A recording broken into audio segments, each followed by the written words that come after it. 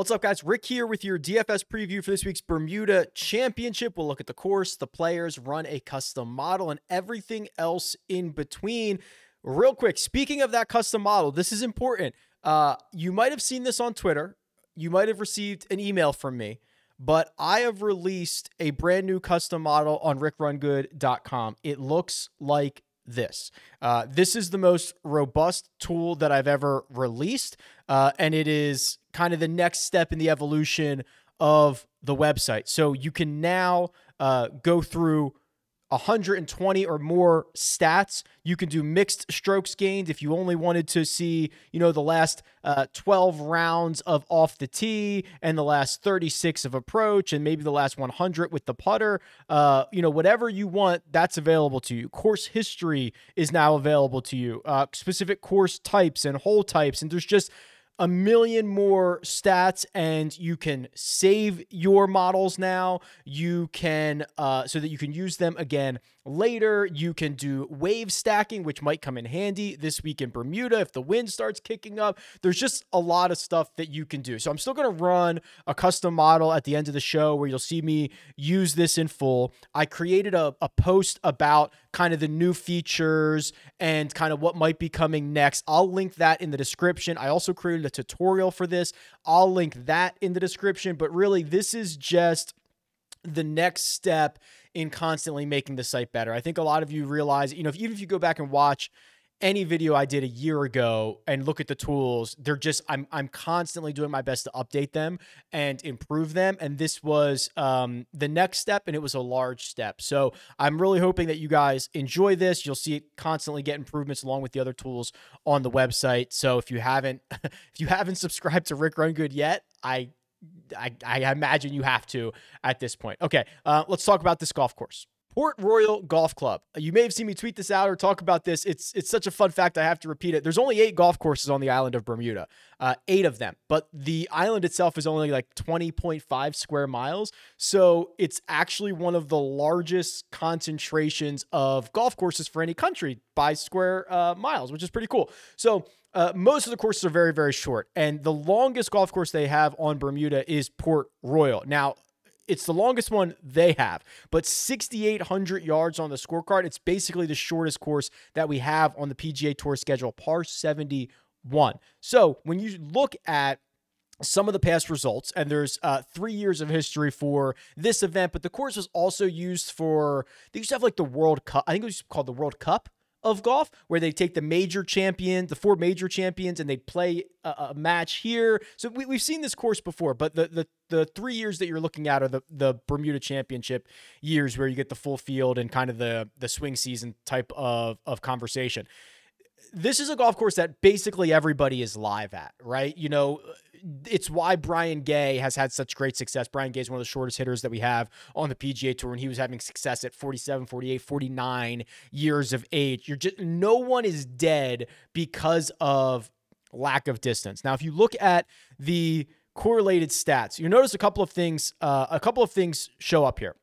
Driving accuracy ranks 14th, which means there's only 13 other courses on the PGA Tour schedule in which driving accuracy was more correlated to success. You'll see driving distance ranking 25th. That's basically middle of the road. You see a lot of times on other golf courses, driving distance is much more prevalent.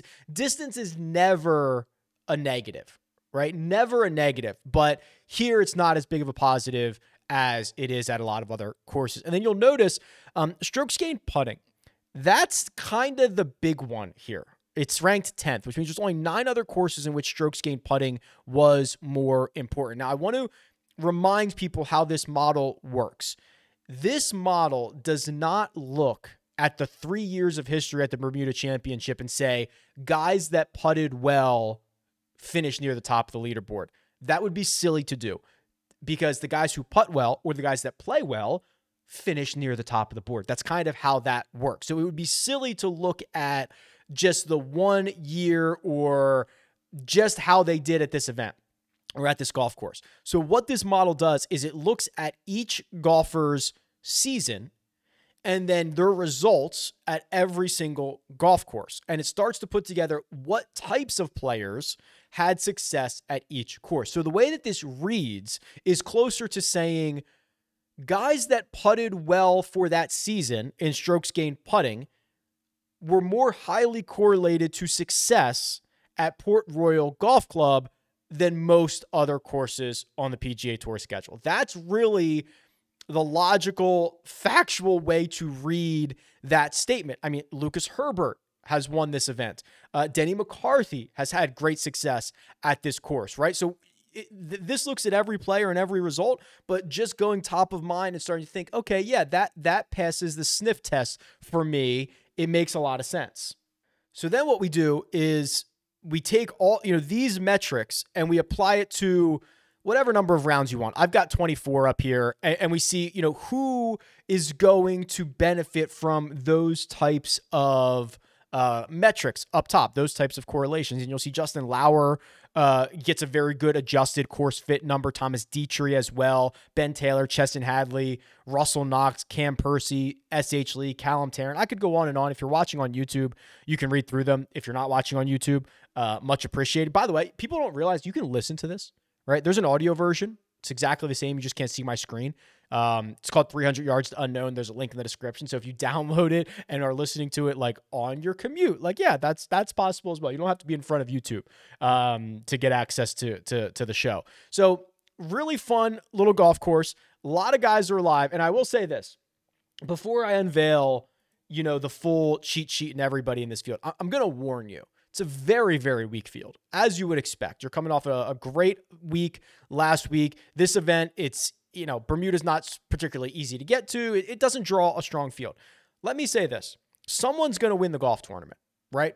And every single one of these golfers is going to be assigned a salary. And there are going to be 6 golfers that end up in the optimal lineup. And they're going to make birdies. And they're going to make bogeys. And there's going to be streaks. Like, this does not change our process. I don't care how strong or weak a field is. The process is the same. We're going to find the best players and we are going to play them and we are going to bet them. So I actually see this as more interesting, more of a challenge, more exciting. And I think when you have all the data that we do and we're going to go through, it gives you a huge edge, right? How familiar are most people with Justin Lauer? How familiar are most people with S.H. Kim? Well, we're going to go through all these guys. I hate, and I know I'm going to see it. I'm proactively moaning about this. I'm going to see the things on Twitter like, oh, I'm taking the week off this week. What a crappy field. It's like, for sure, crappy field. Doesn't change the rest of the process. All right, let's go. Cheat sheet. The cheat sheet. Wow. 6 golfers over $10,000. Thomas Dietrich, Denny McCarthy, Adrian Meronk, Seamus Power, Aaron Rye, Mark Hubbard. Okay, let's refocus here. We got the 10K names out of the way, the shock, the laughter.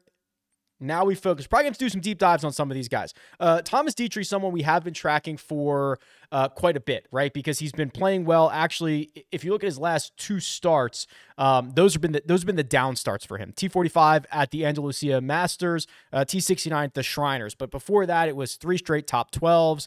He had a couple of good events in, coming down the end of what would have been the PGA Tour season. I think what we've learned from him is that he is generally a better ball striker than most and also can gain across the board. So here's his last 100 rounds. You can see he's a third of a stroke off the tee. He's a tenth of a stroke on approach, but he gains in all 4 major categories, which is at least worth noting when you have a field like this. When you start comparing him to the other guys, what do you start to see? So Denny McCarthy is your course history guy, right? So he's gone 15th, 4th, 39th. When you look at what generally plays well at Port Royal Golf Club, it's putting, and Denny McCarthy is, over the last 5 years, he's probably the best putter on planet Earth, right? He's been, the top guy in strokes gained putting for like 2 of the last 3 years, and he's always within the top 25, even though Lucas Herbert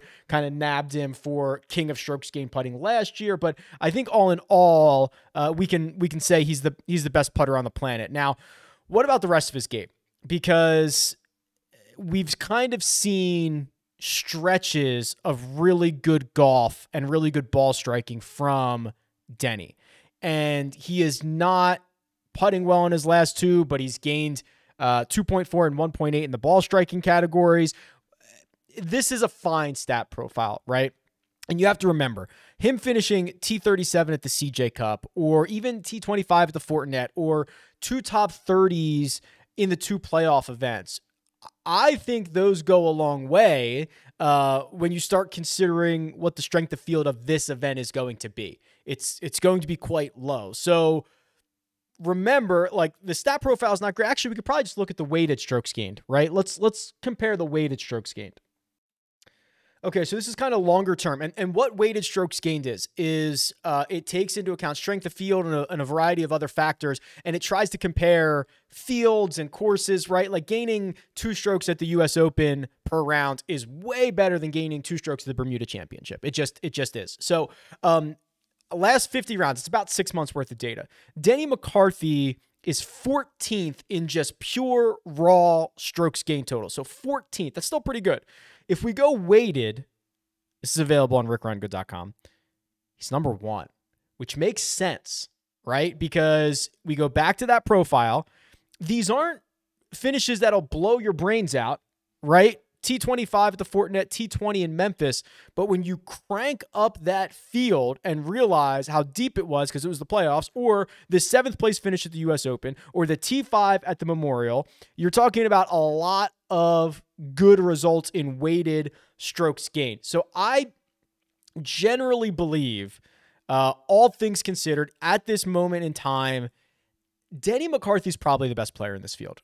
When you consider the weighted stuff and the course history, I think it's fair to say Denny is kind of the guy. Do a little bit of a deep dive on Adrian Meronk here, because he does not play a ton on the PGA Tour, so we're gonna have to kind of compare his results everywhere. So his last 6 starts are DP World Tour events.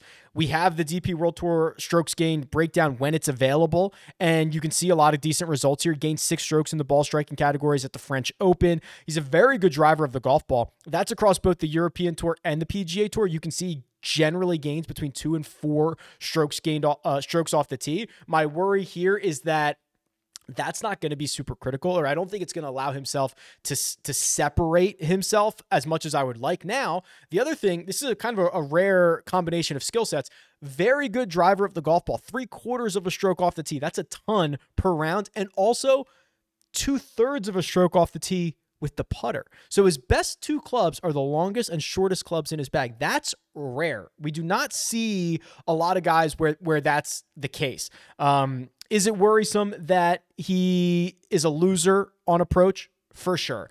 Is it a little bit worrisome that he's a loser around the green? Yeah, but he's not a big loser, and he's actually been much better as of late. He had a couple of events early in 2022 that are just punting that 100-round average. So I believe Meronk, and we'll see for, the Wednesday live chat what the projected ownership for Meronk is going to be. I imagine just because of the kind of unknown entity, he's not going to be that popular. Also, if you are using models or spreadsheets that are only looking at PGA Tour data, you're not going to get an entire look at Meronk. And if you don't have the breakdown of the European Tour strokes gained, you're not going to realize how good of a driver he is in most situations. So I think he could be a pretty interesting kind of game theory little pivot here for just $100 cheaper than Denny McCarthy. And then Seamus Power, who has also been, great at this event.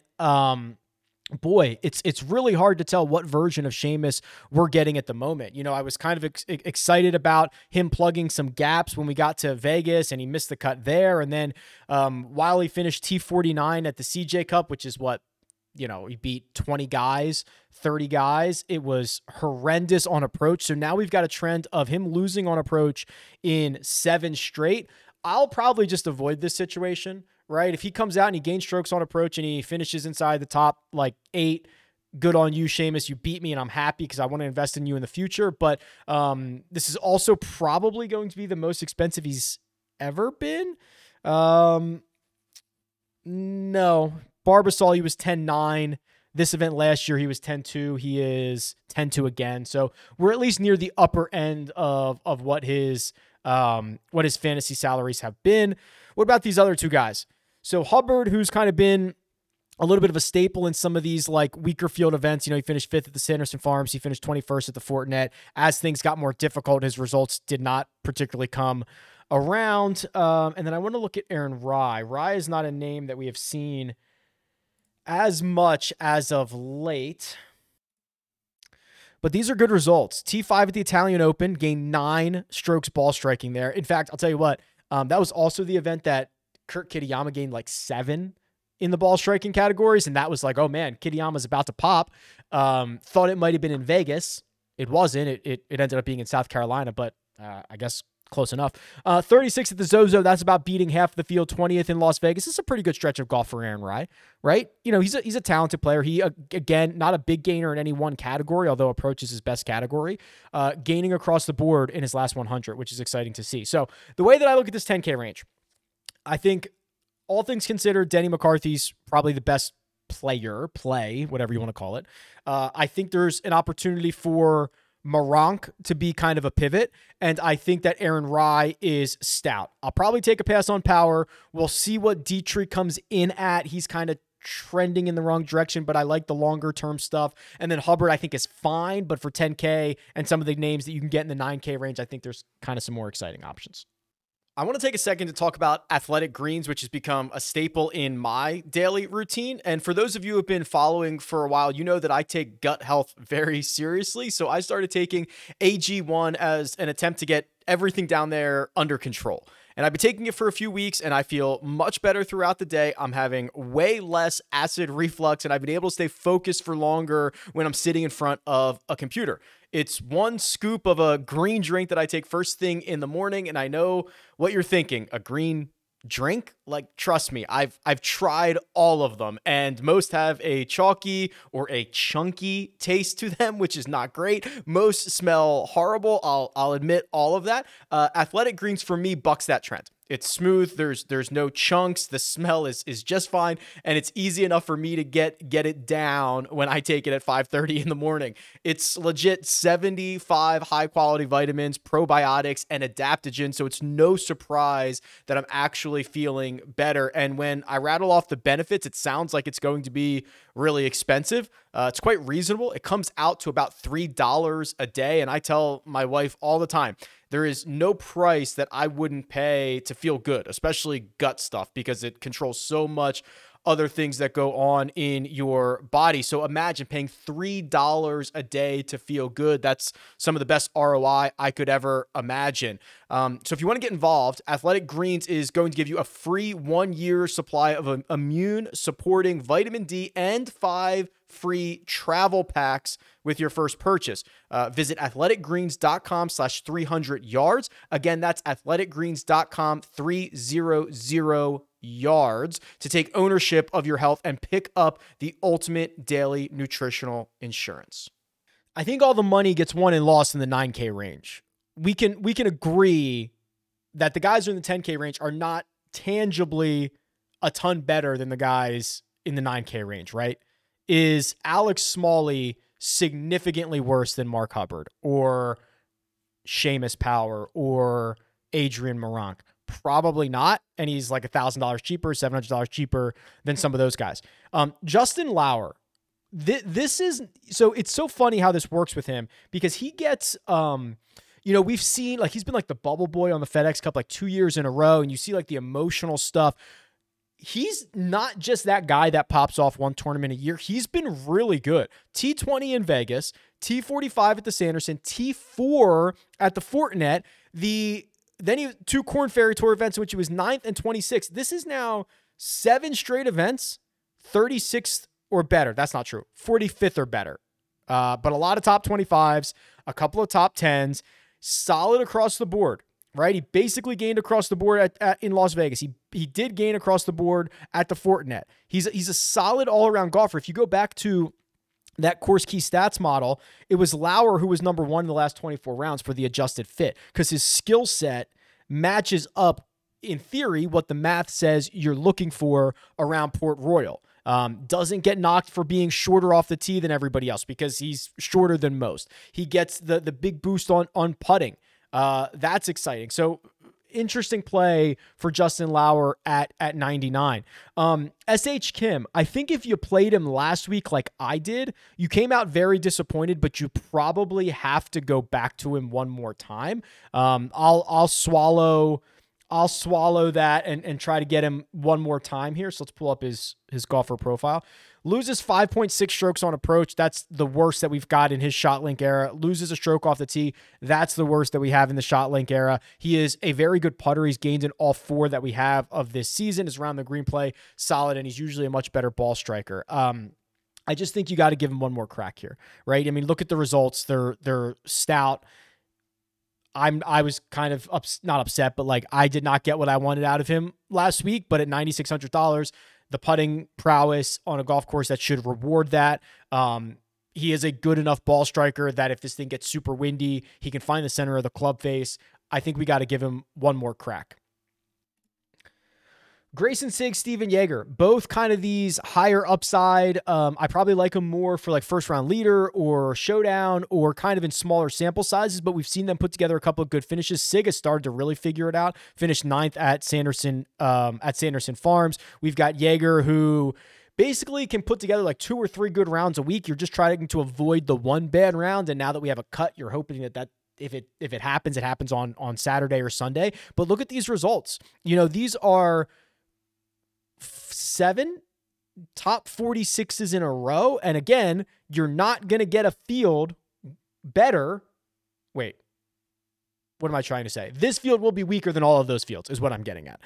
So when you've got 7 top 40s in a row with a 13th and a 5th in that stretch, and now you're going to the weakest field that you've played in during that, I think it's pretty good. He finished 20th here last year. Russell Knox, you could argue that over the last 100 rounds or 150 rounds, something like that, like whatever you consider like long-term baseline is, he might be the best player in this field.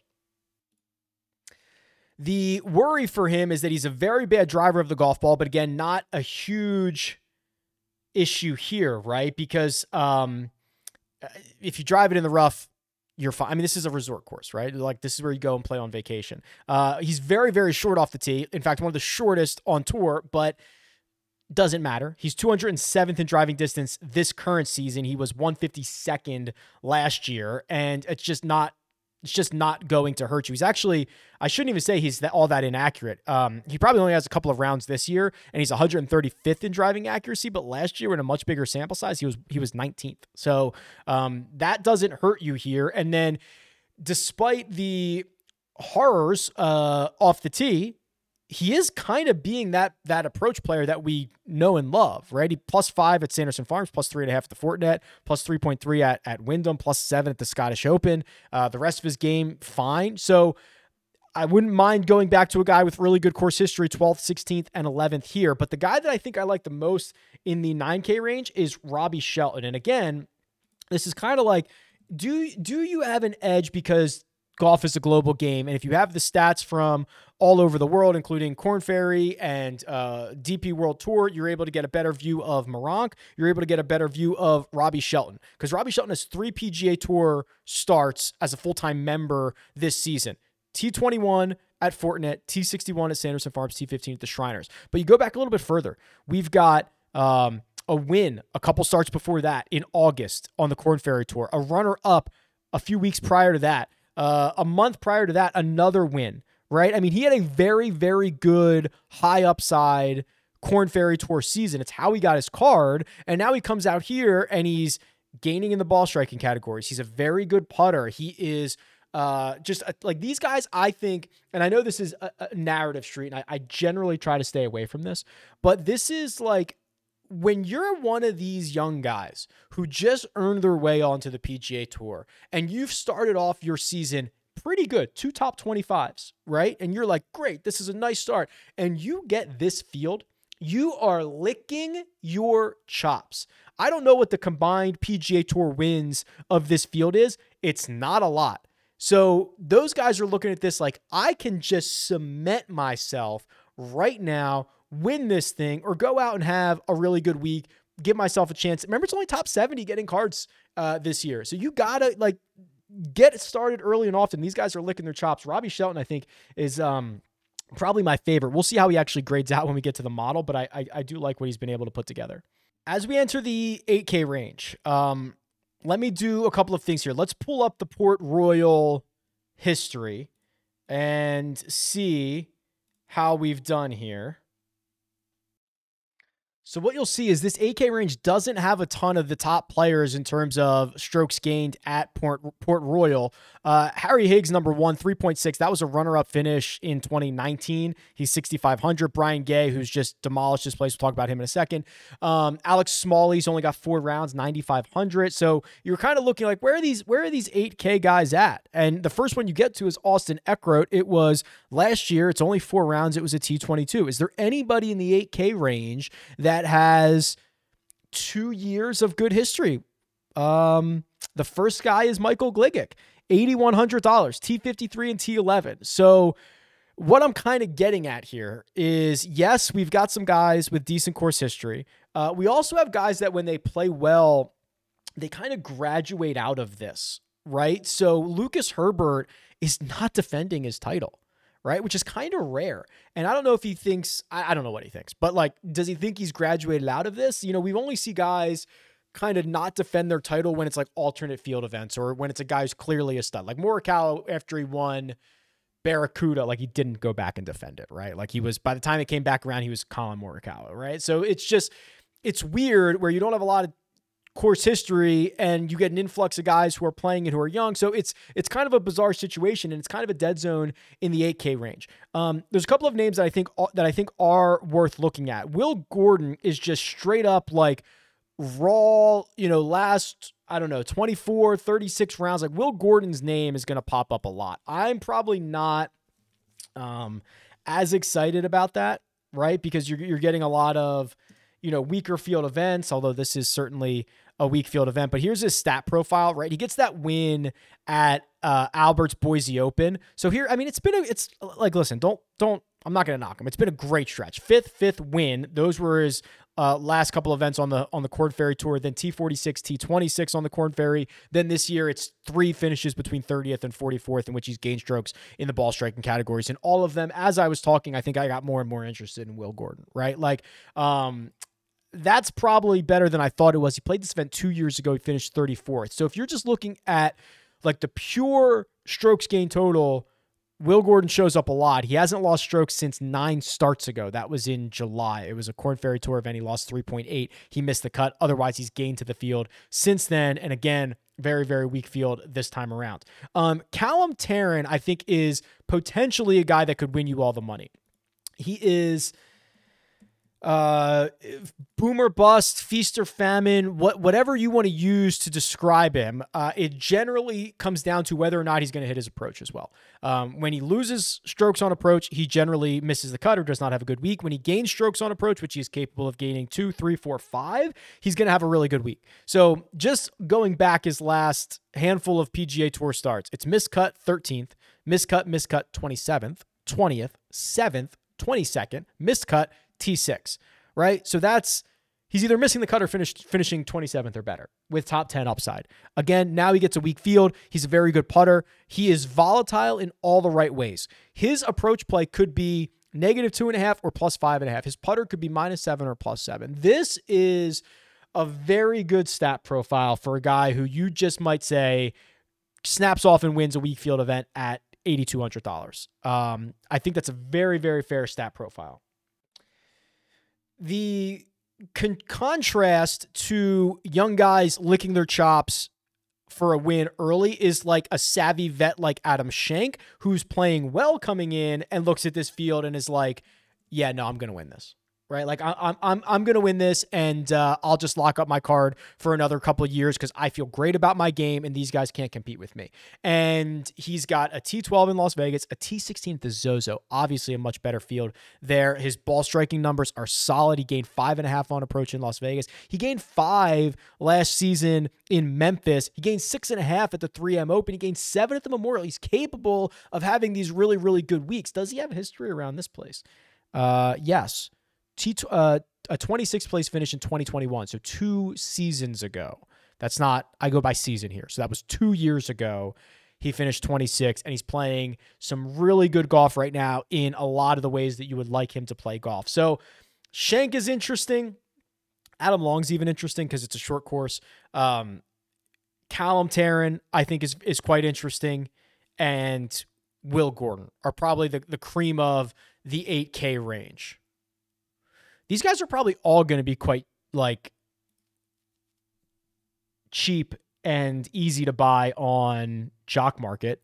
Jock Market stock market DFS. Actually, shorting a lot of the top guys is probably the way to do it, especially if we get a wind break. So last week, Kurt Kitayama's IPO was $364. That's what you buy him at per share. Finished at $20 a share because of the second place finish. So you made $16 a share. You actually made more investing in Kurt Kitayama than if you did on Rory McIlroy, which is kind of cool. So this is stock market DFS. You buy, you sell, you trade. You can now short guys in IPO. So if you look at Seamus Power and you say, oh my God, Seamus Power is probably going to IPO at like $8 this week, something like that. I just do not like that. I'm going to short him and he misses the cut. Like, you are in to make a ton of money off of that. So Joe Idoni and myself, we do a power hour every Wednesday night. It'll be 8:15 p.m. Eastern time this week on the Rick Run Good YouTube channel. You'll be able to buy, sell, short shares of golfers, then you can live trade throughout.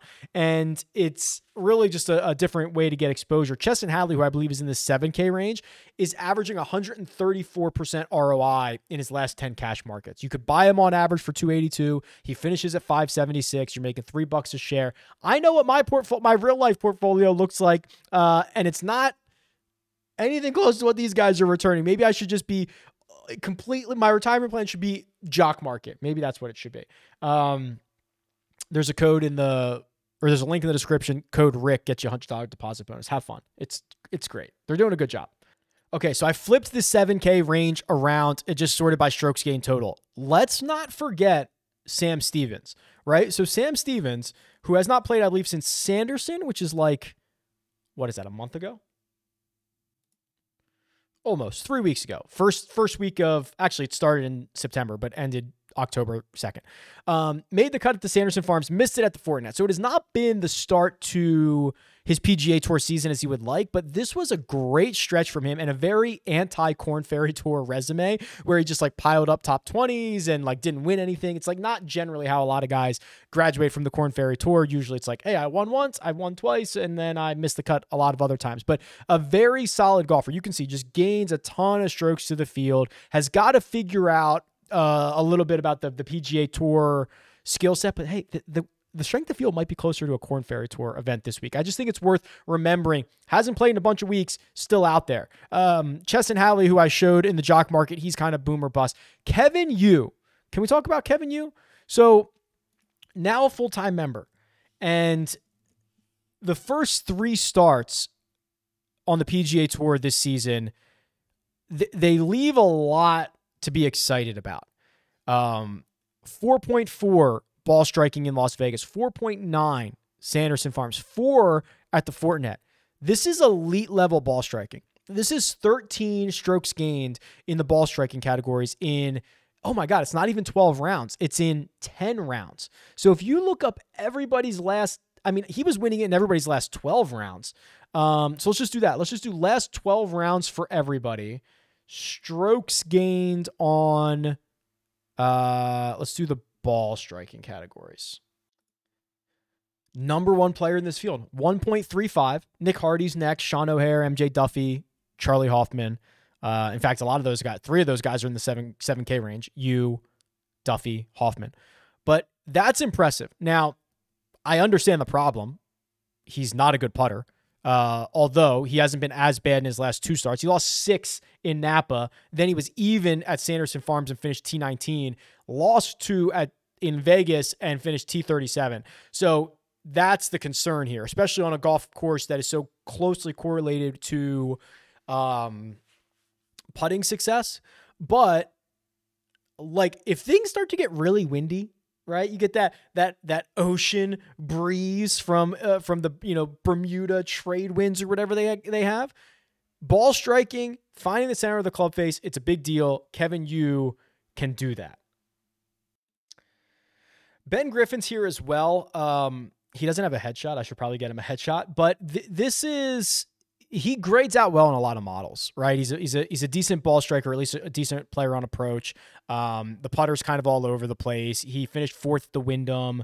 He's coming off of 2 okay finishes, right? A T24 at the Sanderson Farms, a T60 at the Shriners. He ends up grading out well in a lot of situations. And the further back you go, you can get some really good, like he had a really good Korn Ferry Tour year. Like 2022 was a great Korn Ferry Tour year for him. He gained 10 or more strokes like 5 times, which is just very impressive stuff. So the longer you go back, and if you use the Korn Ferry Tour stuff, you're going to get some pretty good grades on Ben Griffin.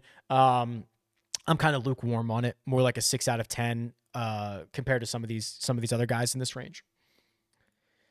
Flip it back around here and look at by salary, Ryan Armour, right? Don't we get 5 or 6 events a year in which Ryan Armour's lack of distance does not kill him? And it's why he's gone 8th, 67th at this event.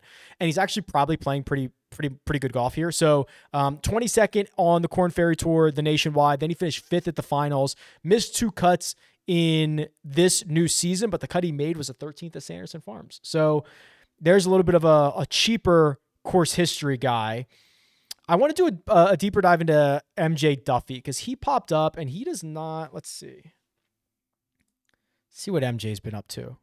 I feel like the live chat this week is going to be like, hey, can you just do a deep dive on like this random golfer and also these like 65 other random golfers?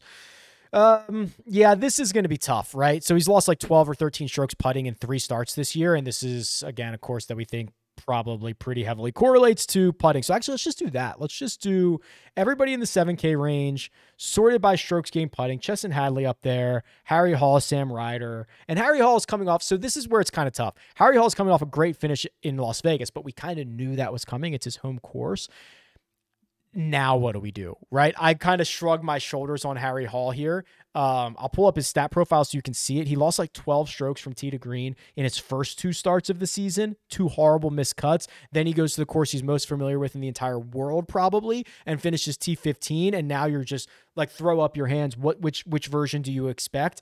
I love Harry. I kind of expect the other version. I need to see a guy play better at a course he's not a member at. Now, if he plays well in Bermuda, I think we're going to get access to a pretty cheap, pretty interesting golfer moving forward, but I think I need to see it just one more time. All right, let's do the 6s, and then I'm really just kind of excited to get to the new model and see what's going on there.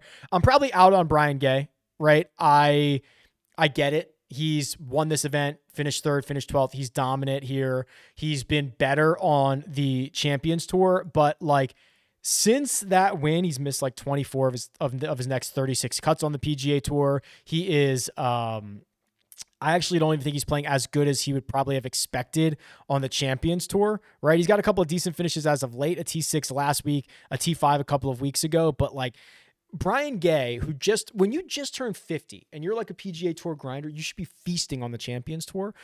Like T41, T38, like it's not great. And then the events that he has played on the PGA Tour in that stretch, July, miscut WD. So like, I get it. People are going to go play Brian Gay and they're going to take the course history and he's going to be whatever % owned. I'm just going to skip out on that and find something else to do with my time.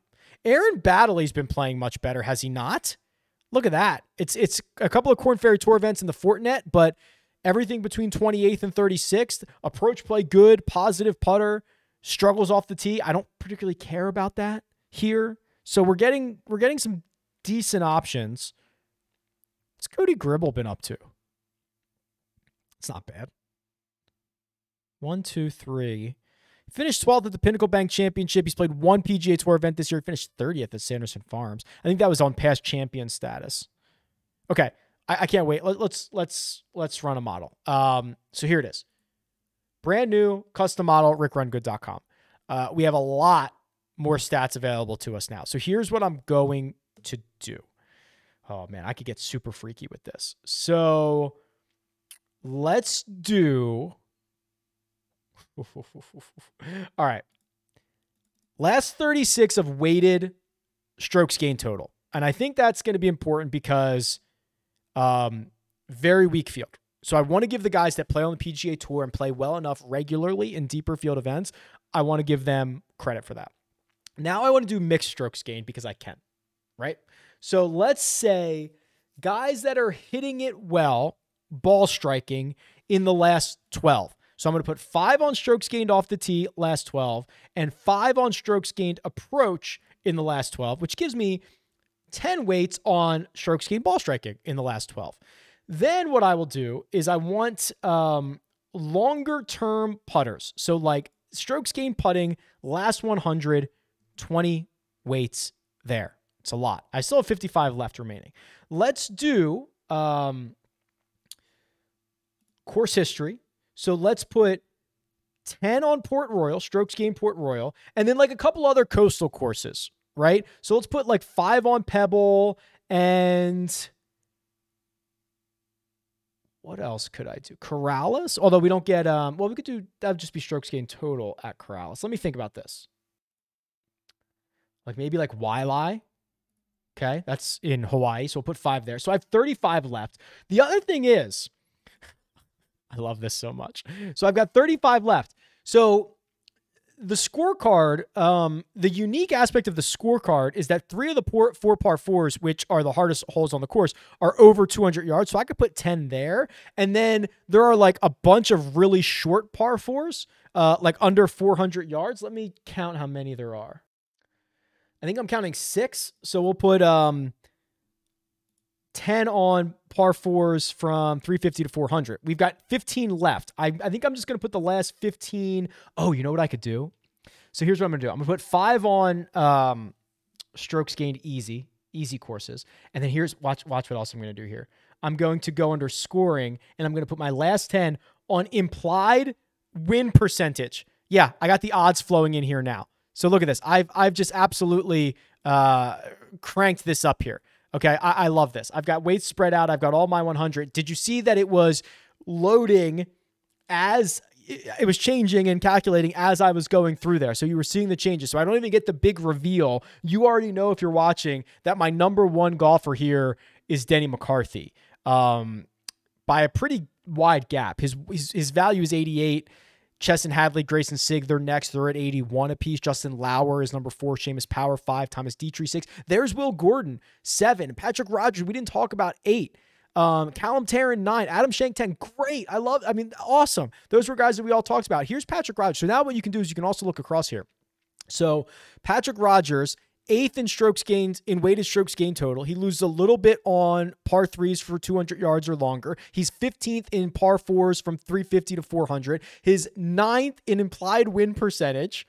2nd in strokes gained off the tee in the last 12. I love this. Can I tell you how happy I am with this? So these little medal icons to show you 1st, 2nd, and 3rd. Like I'm just thrilled. I'm just absolutely thrilled. So, oh God, this is the first time I've been able to use it like in this way for a full field. Oh God, I love it. Okay. So here's the thing. I'm so proud of this, and there's going to be, I've got more ideas, and I've got things. I'm going to continue to develop this and everything else on the site, but really, really happy with the way this came out. And I hope you guys see it and enjoy it as much as I am. So really, really cool stuff here. I could stare at this screen all day, but I guess I'll spare you the time.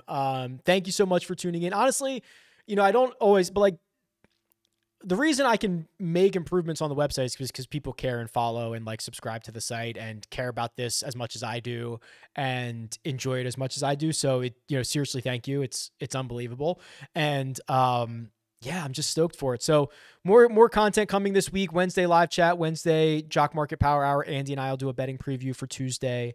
And I've got another video coming probably Thursday that, again, I hope you're excited about. And it's just going to be further commitment to fantasy golf.